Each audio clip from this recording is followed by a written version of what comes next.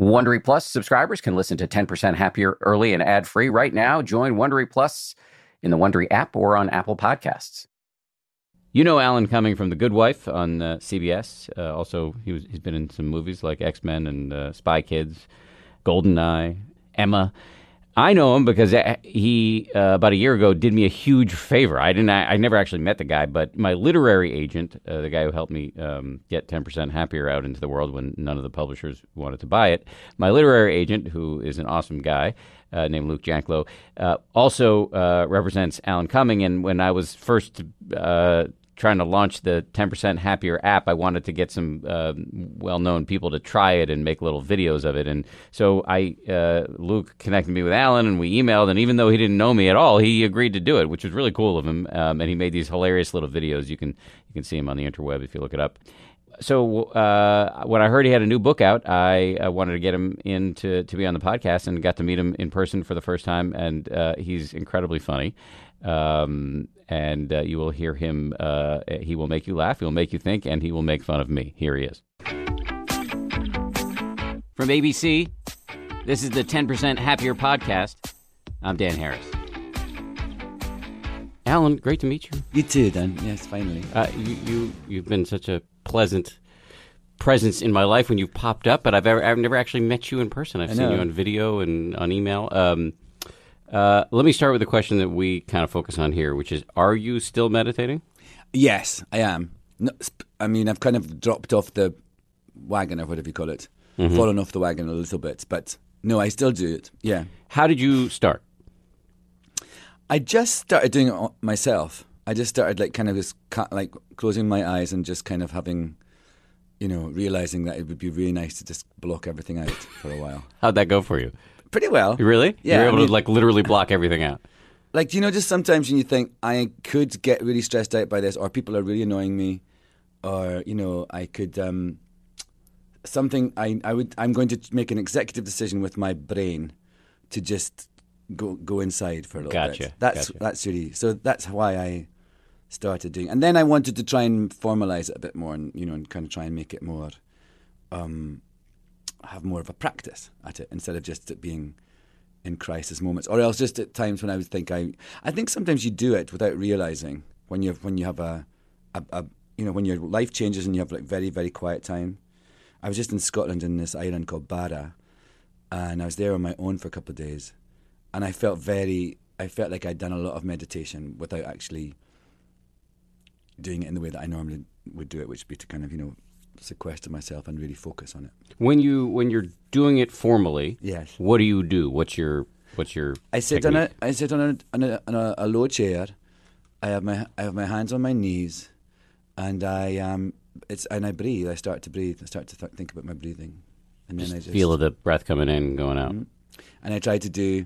I mean, I love that. The thing I've got written on my book, actually, from your audio thing, is respond, don't react. Yeah, well, that's my favorite thing. That really stuck out to you. Yeah. I should just tell everybody that you were very kind, even though we didn't know each other. We have one mutual friend who asked you when I was launching the 10% Happier app whether you would try it out and maybe make some little videos on your phone and talk about your experience, and you did, which I'm eternally grateful for. And they were incredibly charming, which is not surprising at all, given what we know about you. And the thing that really stuck out to you, which is what we're finding with a lot of our users, is respond, not react. Is that been a popular thing? Yeah. I think we need to make T-shirts that say it. Why is it? What speaks to you about that? It was really because it was something I realized I did hugely and had not questioned at all. It was like someone suddenly kind of, peeling off their face, and it's someone, and it was a completely different person, and I was like, what? And it's just something. It makes such sense to just. I mean, I guess it's the whole thing in microcosm for me. I suppose it's just like take a step back and just sort of think, okay, what's the best situation here? What's the best way to deal with this? And then make a kind of qualified and studied decision about how you're going to respond. I mean, look. I mean, I will say. I mean, I've been meditating for a couple of years now. It's become a guiding principle in my life, but I fail all the time. So are you able to implement it with any success? Responding and not reacting? Yeah. I think I'm pretty good at it. I think I'm actually... And also, yes, I think I actually am very, and I've noticed that with other people, that people around me, I'll say, okay, don't reply to that email right now. Let's just wait a minute. Let's just let's rest and let's see how we feel after 5 minutes. I still struggle with that. Right. I mean, it's a struggle. I'm sure it's a constant struggle. I mean, I want a lot of but I think actually I have got better at that, and I think I have sort of passed that into my community a little. Really? Yeah, I do. Especially with Jimmy, my assistant, I'm thinking about right now, very much so. Yeah, I even yesterday there was a thing where he was responding. He was, how about that? He showed me the thing. I was like, no. He showed you the email he was about to send. Yeah, and I said, take that paragraph out. Let's just not do that. Let's just leave it. Let's just, it's not. Because I think, I mean, my mum always says, and I think it's a really lovely thing that she always says it's not, it doesn't cost anything to be nice. And I feel like any situation, there is no situation in the world that cannot be dealt with better than with kindness.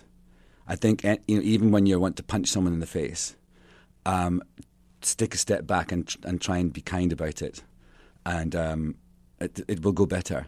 Amen. Mm-hmm. But easier said than done in some cases. Yeah, it's easier said than done. But I think that's the thing. Like with meditation, if you have to kind of like sort of hypnotize yourself into. I mean, it is like that, isn't it? It's just kind of mesmerizing yourself into a pattern. I think about it more like training. It's just like we train ourselves in the gym. Yeah. You train your vocal cords to sing. Yeah. It's a skill. You just get better and better at it. But I think that's interesting. I think of that you say training, I say mesmerizing. I think I mesmerize my body into looking a certain way when I train. Huh. And I think I think my job is to mesmerize people. Well, you succeed at that. I will say. And I want to talk a lot about your performing coming up, but just on the meditation tip, yes, as it were. You said, and I agree, that your mother's little maxim is amazing. Mm. You're wearing a hat right now that says "Make America Gay Again," which is an amazing hat. Do you think you could practice kindness with somebody like Donald Trump? Yes, I could. I mean, I think because I feel that he's an example of the kind of person you absolutely should use kindness with, because his modus operandi is completely to be mean and to be aggressive and to undercut someone and to insult someone and to, be offensive. So I think actually more so, I mean, we're really talking a challenge, of course, but I think, if I was in a room with Donald Trump and I wanted to have a conversation with him, I would absolutely try and do it with great dignity and kindness, because I think he expects people not to have those qualities. He lives in a world where people don't have those qualities, and that's what he's trying to sell to the world, to America right now. And so I think absolutely all the more reason to remind him that it is possible. You think that kind of approach would have worked with your dad, who you write about quite movingly in your new book, You Gotta Get Bigger Dreams? I'm holding a galley copy, which is not. This isn't the way it actually looks. And this is your third book. Yeah. Your previous book, Not My Father's Son, which was a New York Times bestseller, in which you really really excavate that relationship. Yeah. So I wonder, would this ethos work in that context? Well, I think the very fact that I have that ethos is completely due to the fact that I am my father's son, and that's I've learned a lot about how to deal with people and difficult people from my early life. But I also think, yes, I would definitely try to. I mean, as an adult, I would try to. As a child, I didn't have much choice. But I didn't really ever do anything. I mean, aside from one time when I went to confront my father with my brother when I was an adult. And I still was kind. I was just more blunt with him. Is he still around? No, he died. But also, I think he's also, my father was, it's difficult when someone I think is mentally ill or has personality disorders. It's those kind of rules are harder to use, the kindness and the kind of logic, because someone is illogical, and you won't get reason from an unreasonable person. How bad did it get? I mean, because in the new book, you make kind of oblique references to it.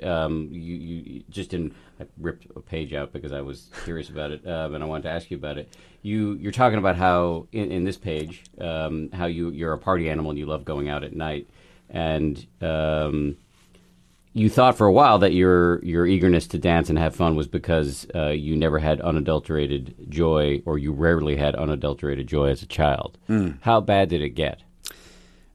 It was. I mean, it was more. I mean, he was very violent sometimes. Very violent, like throwing me. I flew across the room, and with the force of his, strike. But it was more really this kind of atmosphere of absolute fear and silence. It was just. I remember my childhood being so silent and just being in a constant state of anxiety about when he was going to erupt next, and just what I was going to do to, make him explode and get violent with me. So it was. I mean, in a way, I think that's a more potent and terrifying thing. Is this overlying foreboding and just complete, terror, real terror. So that was my childhood. That was like a really large part of my childhood, and I remember it just being incredibly silent, like nobody speaking. Everyone knew it would be better to get through if you just keep your head down. And I understand that now. I've been in other situations where I have worked with tyrants, and I see how the best way to deal with them actually is to keep your head down and move forward and not to draw attention to yourself. But that that just for those of us who see your performances in The Good Wife, or on stage at Cabaret, or other movies you've done like Spy Kids or X-Men, I don't pick up even a whiff of an unhappy child. You seem so comfortable in your own skin. Oh, I am now. But I don't, I think that's also, in a way, that's what my last book was about how you can, and why I'm really, really glad I wrote it. I didn't expect this kind of part of the process, but like being able to tell people that you can overcome and sort of rise up from something really, really debilitating and potentially completely damaging, and have a life that is joyful and successful. And I mean that, and not in anything to do with my work. How do you do it? I think I'm a very strong-willed person, and I talk about in the last book a decision I made to not allow shame into my life. And I don't know how that happened, but I remember the moment precisely when I rejected shame. And I think I kind of like the way that meditation works, mesmerized myself or trained myself into just thinking no, it wasn't easy, and it was lots of hiccups along the way, but like saying I'm good enough, I'm fine, it wasn't me, and I'm going to be okay, and I'm going to move forward and not let this baggage from my past dictate my present or my future. I think that's, and to do that through sheer force of will is, or at least in part through sheer force of will, is pretty amazing. Some therapy along the way. Yeah, well, I have nothing against therapy. That's all good in my book. But you mentioned meditation there. To the extent that you said you kind of fall off the wagon or get back on the wagon, I'm always curious about this. Why is it a hard habit to make an abiding one? For me, it's because of lack of routine in my life. It's really, when I have a routine, I mean, I'm an actor, and I do like this. If you saw my, book with all my schedule for the last couple of weeks, it's been crazy. In the last week, I've been, in the remote Western Isles of Scotland, Lebanon, back to London, Edinburgh, New York, LA, New York. That's really in the last week, and now I'm on a book tour, and I'm here till Friday, and then I go off again. So I don't have I really do crave. That's why I love when I'm in a play. I love going to work at the same time every day. I love, eating my meals at the same. I mean, it sounds really sort of pedantic, and I know because a lot of people who have that kind of are bored of it and wish they had more of a kind of, I'm flying off to here today. But I think that's what makes things like meditation difficult for me, is that I don't have a pattern. Like, I do this at this time, and I even just right now I've got my swimming costume in my bag because I have an hour later I'm going to go swimming because I really crave. I feel like I feel swimming's a very meditative thing actually. Yes. I love that, just Yes. that quiet and I really get to think. And also nobody recognises me, in a swimming pool. That's really good. Like in a gym, people see you in sweating and. Does that get annoying? People recognizing you? Yeah, absolutely. Yeah. But, I mean, on the one hand, I can see how it would be annoying, but also, if people aren't recognizing you, the fact that people are recognizing you is a sign that you're doing something right, that you've achieved a success, that your performances are memorable, et cetera, et cetera. Yes. I mean, it's sort of, I don't really quantify it in that way. And I wonder what would happen if, I remember one time when I was 40, so quite a long time ago. What? Really? Yeah, I'm 51. You wear it well. Do you sleep in formaldehyde? No, I don't. I sleep in not enough of it. At least not last night.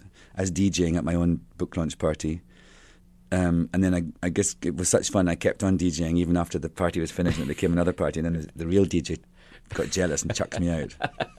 I got blocked by a DJ. Oh, sorry, DJ blocked. But no, when on the night, when you have these big birthdays, you have a sort of, reckoning and yes. maybe a little flip out. Mm-hmm. And my flip out on the night before my 40th birthday was, I was weeping. I'd had a few drinks, of course. I was weeping and just like, and Grant, my husband, said to him, "What is it? What is it?" And I just went, "I don't want to be famous anymore." And I was at the Sundance Film Festival, which I don't know if you've been to that. It's just, no. It's like, I was there for like a whole week, and I had a film there, but also I was doing this thing for the Sundance Channel, interviewing people. It felt like people hitting your head like this all day, like 24 hours a day. That's what it feels like. Just people at you, and they've got these little, fences along the main street, so you can't cross the road. So it's just so intense.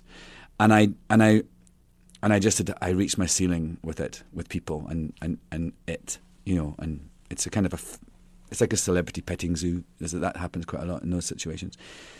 But I realised, why I was sad as well, was I realised even if I stopped, never made another film, never did another performance or anything, it would go on for such a long time, even without me doing anything to exacerbate it. What if you stopped it and it all went away? Would you miss it? I don't know. I mean, who knows? That's kind of my point. Because it won't go away. It would go away it'd be a long time before it did totally go away. Because of the long tail of the work you've already done. Yeah, because I'm old, and because it's just old things are on TV all the time, and people remember you, and so it wouldn't just stop right now. So it's actually it was actually a very liberating thing, because I thought, I like what I do. I like the fact that I get to do what I want. I like this life I have. Part of why I can do things like write this book or, this film I was in earlier this year and get this film made is because I'm in quite mainstream things that a lot of people watch. And so I earn, it's like a kind of deposit. I have I get something from the fame bank, and I can deposit in the obscure arty bank. And I really like that transaction. So it's actually all right. It's all going fine, but I can't get off. But if I'm at home and I'm listening to this interview, my headphones or whatever, I can imagine some people saying, "Oh, I mean, this is a high-class problem, being famous." Oh, of course it is. Yes. Oh, I'm not pretending otherwise. I'm not moaning. I'm actually saying you were on your 40th birthday. I wasn't moaning. I was bemoaning. I think I was having a realization. Actually, I was having a realization, and I don't. There's things about it. You reach your ceiling sometimes in certain situations where you're in a public situation, and it's just you feel like I say, this thing of being people tapping your face, like it's like you're being tortured, and it's not torture, of course. It's just like you have no time for yourself, nothing for you, and so I've developed a way to live my life where I can have it all. I think I have the benefits of what it brings. I do the things that I have to do, and I also live a life where I don't hide, and I've made myself, exist in the public world. I haven't cut myself off, and I think that's the way to go. It's all a transaction and a negotiation to find the kind of life that you want to live. And I want to be able to walk along the streets and have fun and not go to bars and not worry about people, not being in the papers for doing something ridiculous. I think I've managed to craft a life for myself where I can be who I want to be and still be the personality in the world that allows me to do the kind of work I want to do.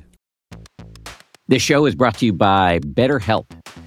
I got to tell you, I feel so much better when I talk about my anxiety instead of keeping it bottled up. There's an expression that I first heard from the great researcher and also Zen practitioner Robert Waldinger: never worry alone.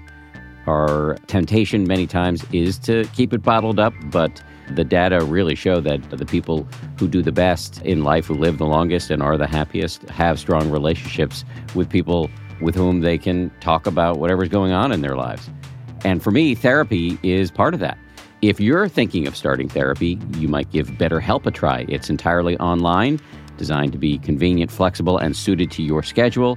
Get it off your chest with BetterHelp. Visit BetterHelp.com/happier today to get 10% off your first month. That's BetterHelp, HELP.com/happier.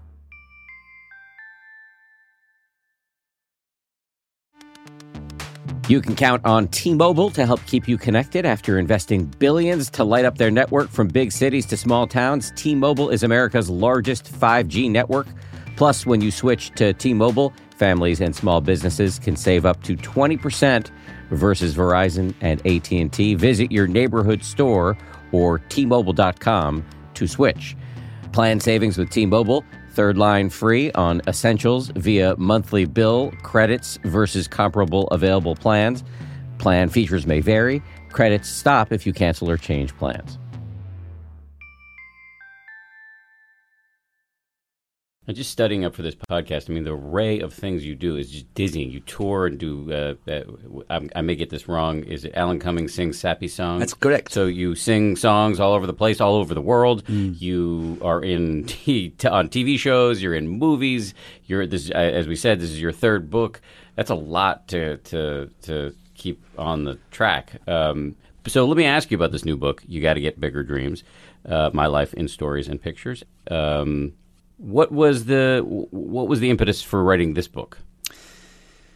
Well, actually, I wanted to do a book like this for a while before my last one, actually, because some of the stories, like the Gore Vidal stories, a story about a weekend I spent with Gore Vidal, and I that was in 2001, and I wrote it quite soon afterwards, in the next couple of years after that. So that's a long time ago.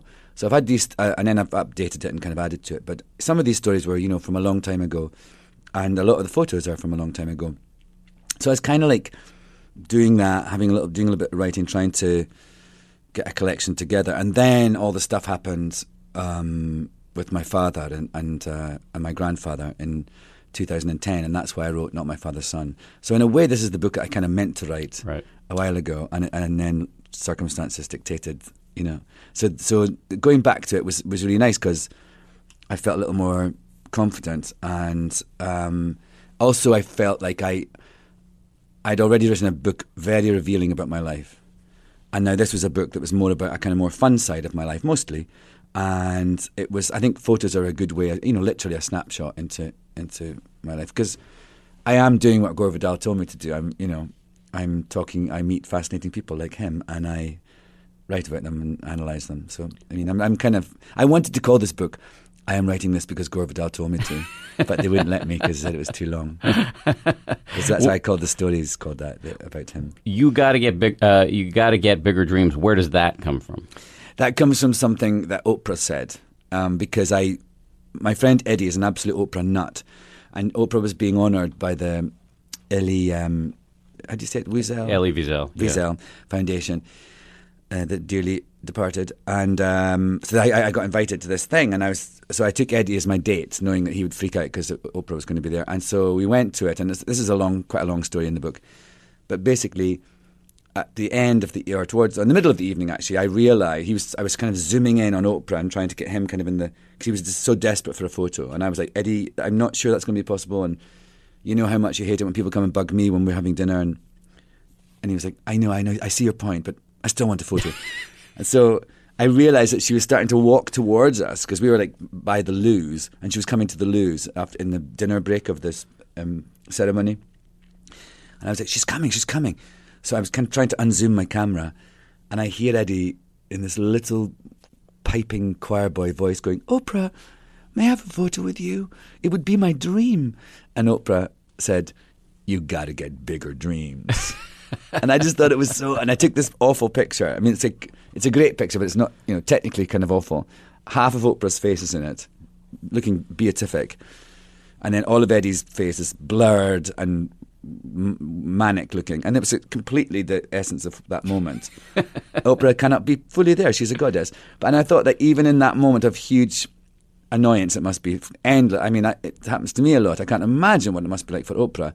Constantly not when you take a step in a public situation, constantly being asked for photographs or people wanted to grab you.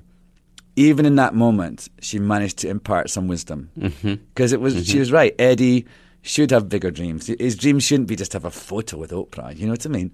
And now she has released him to have bigger dreams because he's got that one. Very cool. How would you describe your career ambitions? What are your, to quote Oprah, what are your bigger dreams at age 51, having achieved so much? What do you want to do? I would like to maintain. I actually really enjoy. I've never had idols or dreams in that way. I've never had, I think, especially in America, people have put so much onus on achievements and goals and things like that. And I feel like everyone's constantly on this, kind of striving for an end when actually they're missing the journey and missing the present. And so I've always been very wary of that. I don't really have dreams. I mean, there's nothing right now that I'm thinking, I really want to do this. You're just enjoying the ride. I am, and I think I've always been like that. I really do. I mean, my one thing I wanted to do when I was at drama school was to work at the Citizens Theatre in Glasgow, because they just did really great. I mean, it was so stylish and chic. I thought it was just, they did beautiful design, and they did all these funny European plays that nobody ever had heard of and had seen, and I just thought it was so, I loved it. And it was in this theatre in the middle of the Gorbals, which is this very kind of working class area, and I just loved everything about it. And it was really cheap to go. Well, it was obviously subsidised by the government, of course, but everything about it I just wanted to be a part of. That was my dream. And did you achieve it? No. No, I didn't. You still bitter? No, I'm kind of like it because it's sort of like, ha, ha. I mean, I remember when I worked for the touring company, and I thought that was so exciting. And then I got a phone call from the director of it saying, and he called me up at home. I was like, oh, this is it. And they said, we would love you to come and join the company. I was like, oh. And he said, we'd love you to play Pinocchio in our Christmas show. And I was like, you, mister. So, because it was always a thing, they would always employ like Scottish people in the Christmas show to do the kind of dopey Christmas show, and then not give those people jobs in the proper season. So and also I was doing something anyway. I wasn't free, but they've asked me since, and also it's different people do it now. It's not the same at all. So it was just a kind of it was a magical time for a few years when it was just something I really, really wanted to do. But I've never since then.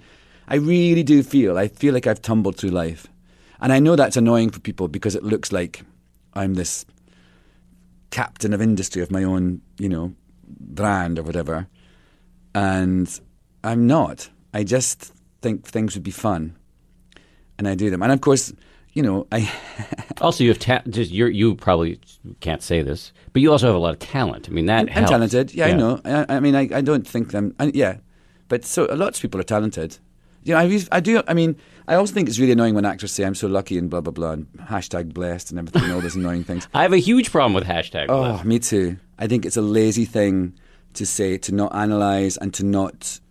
I just think it's just not. I don't like it. I also feel it's like a humble brag. You know what I mean? It's like I love saying, humble brag. Yeah. Look at my amazing life. Look at my private plane. I'm blessed. It's just like a way to kind of take the edge off of bragging. Totally.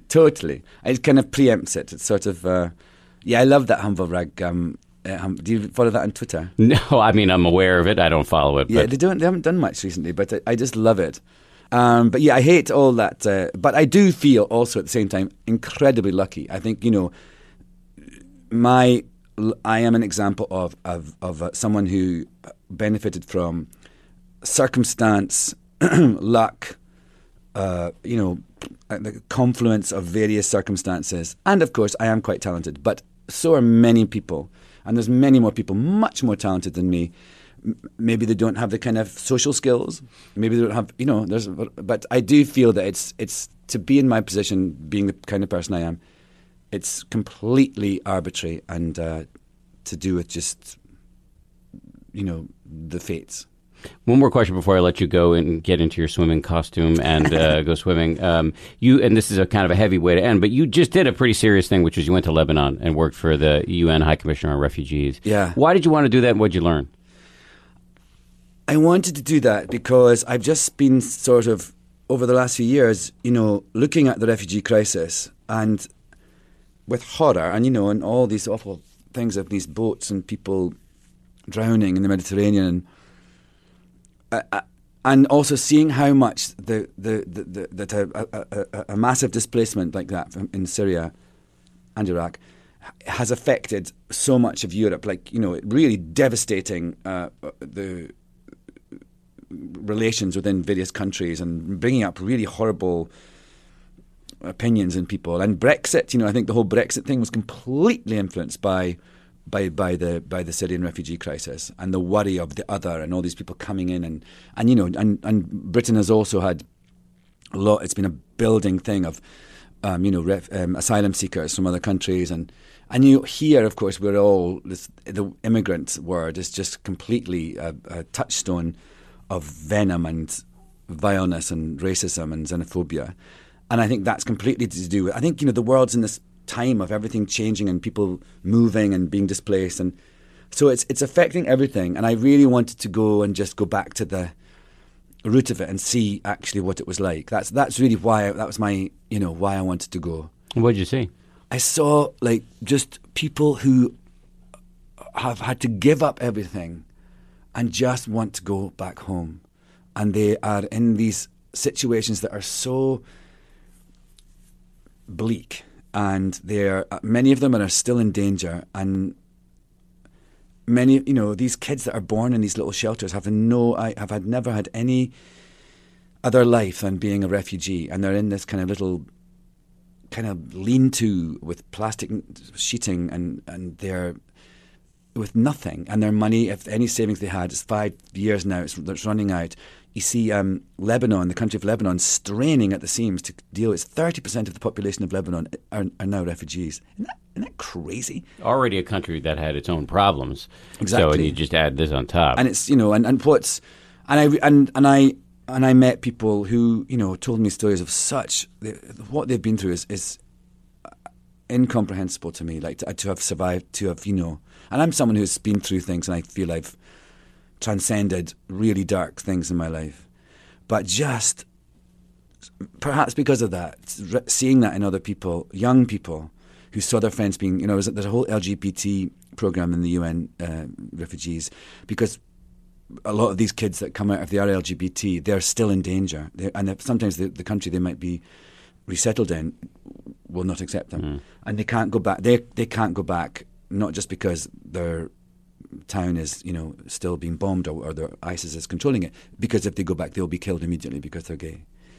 And I heard them say they saw their friends being thrown off roofs. They were raped and electrocuted and burned, sometimes by their own families.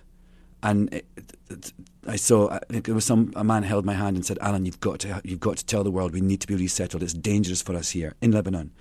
It's still, they could still be expatriated back to Syria or Iraq and immediately killed." So it was just this.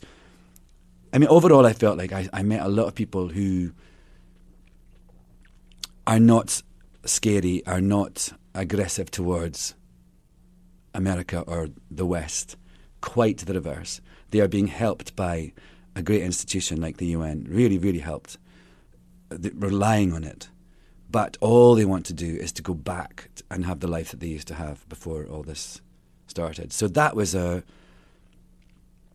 I realised that, hey, look, this is great, we're talking about it now. I realised this would happen, and I think it's really good to remind people that don't buy into this rhetoric of hatred and fear, that really this situation is being caused by, they're running from the people we're afraid of too. They're not the people we should be afraid of. And they're not trying to scare us, actually. So that was really what I learned. And that the UNHCR is an amazing organisation, and we should try and do, and it's sort of an umbrella thing encompassing many other charities and NGOs and everything, but they coordinate everything, and they've got a great system. I didn't realise this, but they were set up after the Second World War with the plan to only be in existence for a few years to help all the displaced people from the Second World War. And optimistic viewpoint, I know. Yeah. And sadly, after about 20 years, the UN was like, I think we should keep you as a permanent thing, because this is probably going to continue, and it has. And yet, because of that, they have this great history and system of how to deal with these situations. So I was really, really impressed by that. And also, I'd met people who their entire working life has been going around the world helping refugees and setting out systems for people to live in displaced situations. And I felt so full of admiration for them. Alan, I'm sensitive to your time. Let me just say thank you for doing this. Thank you. Thank you for all the work you're doing, including your new book, You Gotta Get Bigger Dreams. And thank you also for being nice to me when you didn't even know me and I didn't deserve it for helping us launch the app. I liked you. I like it, I feel people's energy, and I feel I responded to your essence. My digital essence. Great to meet you in the flesh. Yes, I really appreciate it. And good luck on the rest of this book tour. All right, there's another edition of the 10% Happier podcast. If you like it, I'm going to hit you up for a favor. Please subscribe to it, review it, and rate it. I want to also thank the people who produced this podcast, Josh Cohan, Lauren Efron, Sarah Amos, and the head of ABC News Digital, Dan Silver. And hit me up at Twitter, Dan B. Harris. See you next time.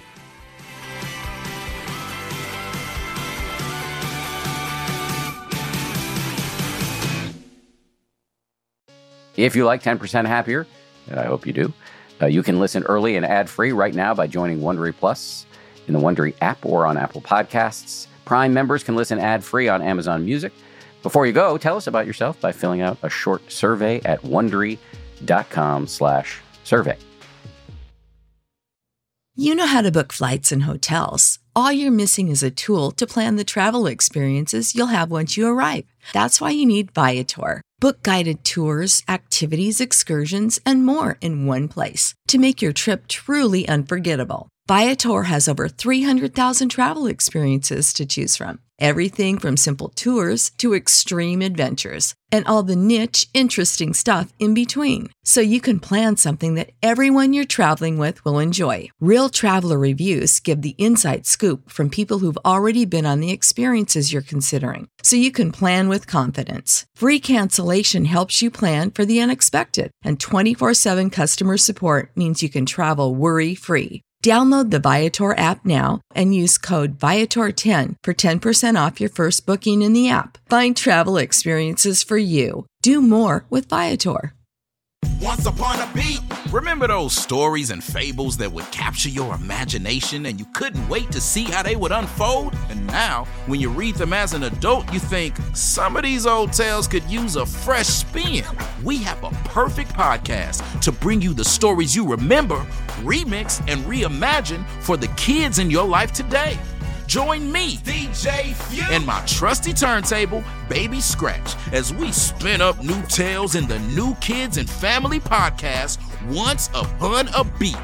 Wondery and Tinkercast are bringing you a jam-packed, music-filled weekly party where hip-hop and fables meet. It's Once Upon a Beat. Follow Once Upon a Beat on the Wondery app or wherever you get your podcasts. You can listen to Once Upon a Beat early and ad-free right now by joining Wondery Plus in the Wondery app or Wondery Kids Plus in Apple Podcasts. Once Upon a Beat.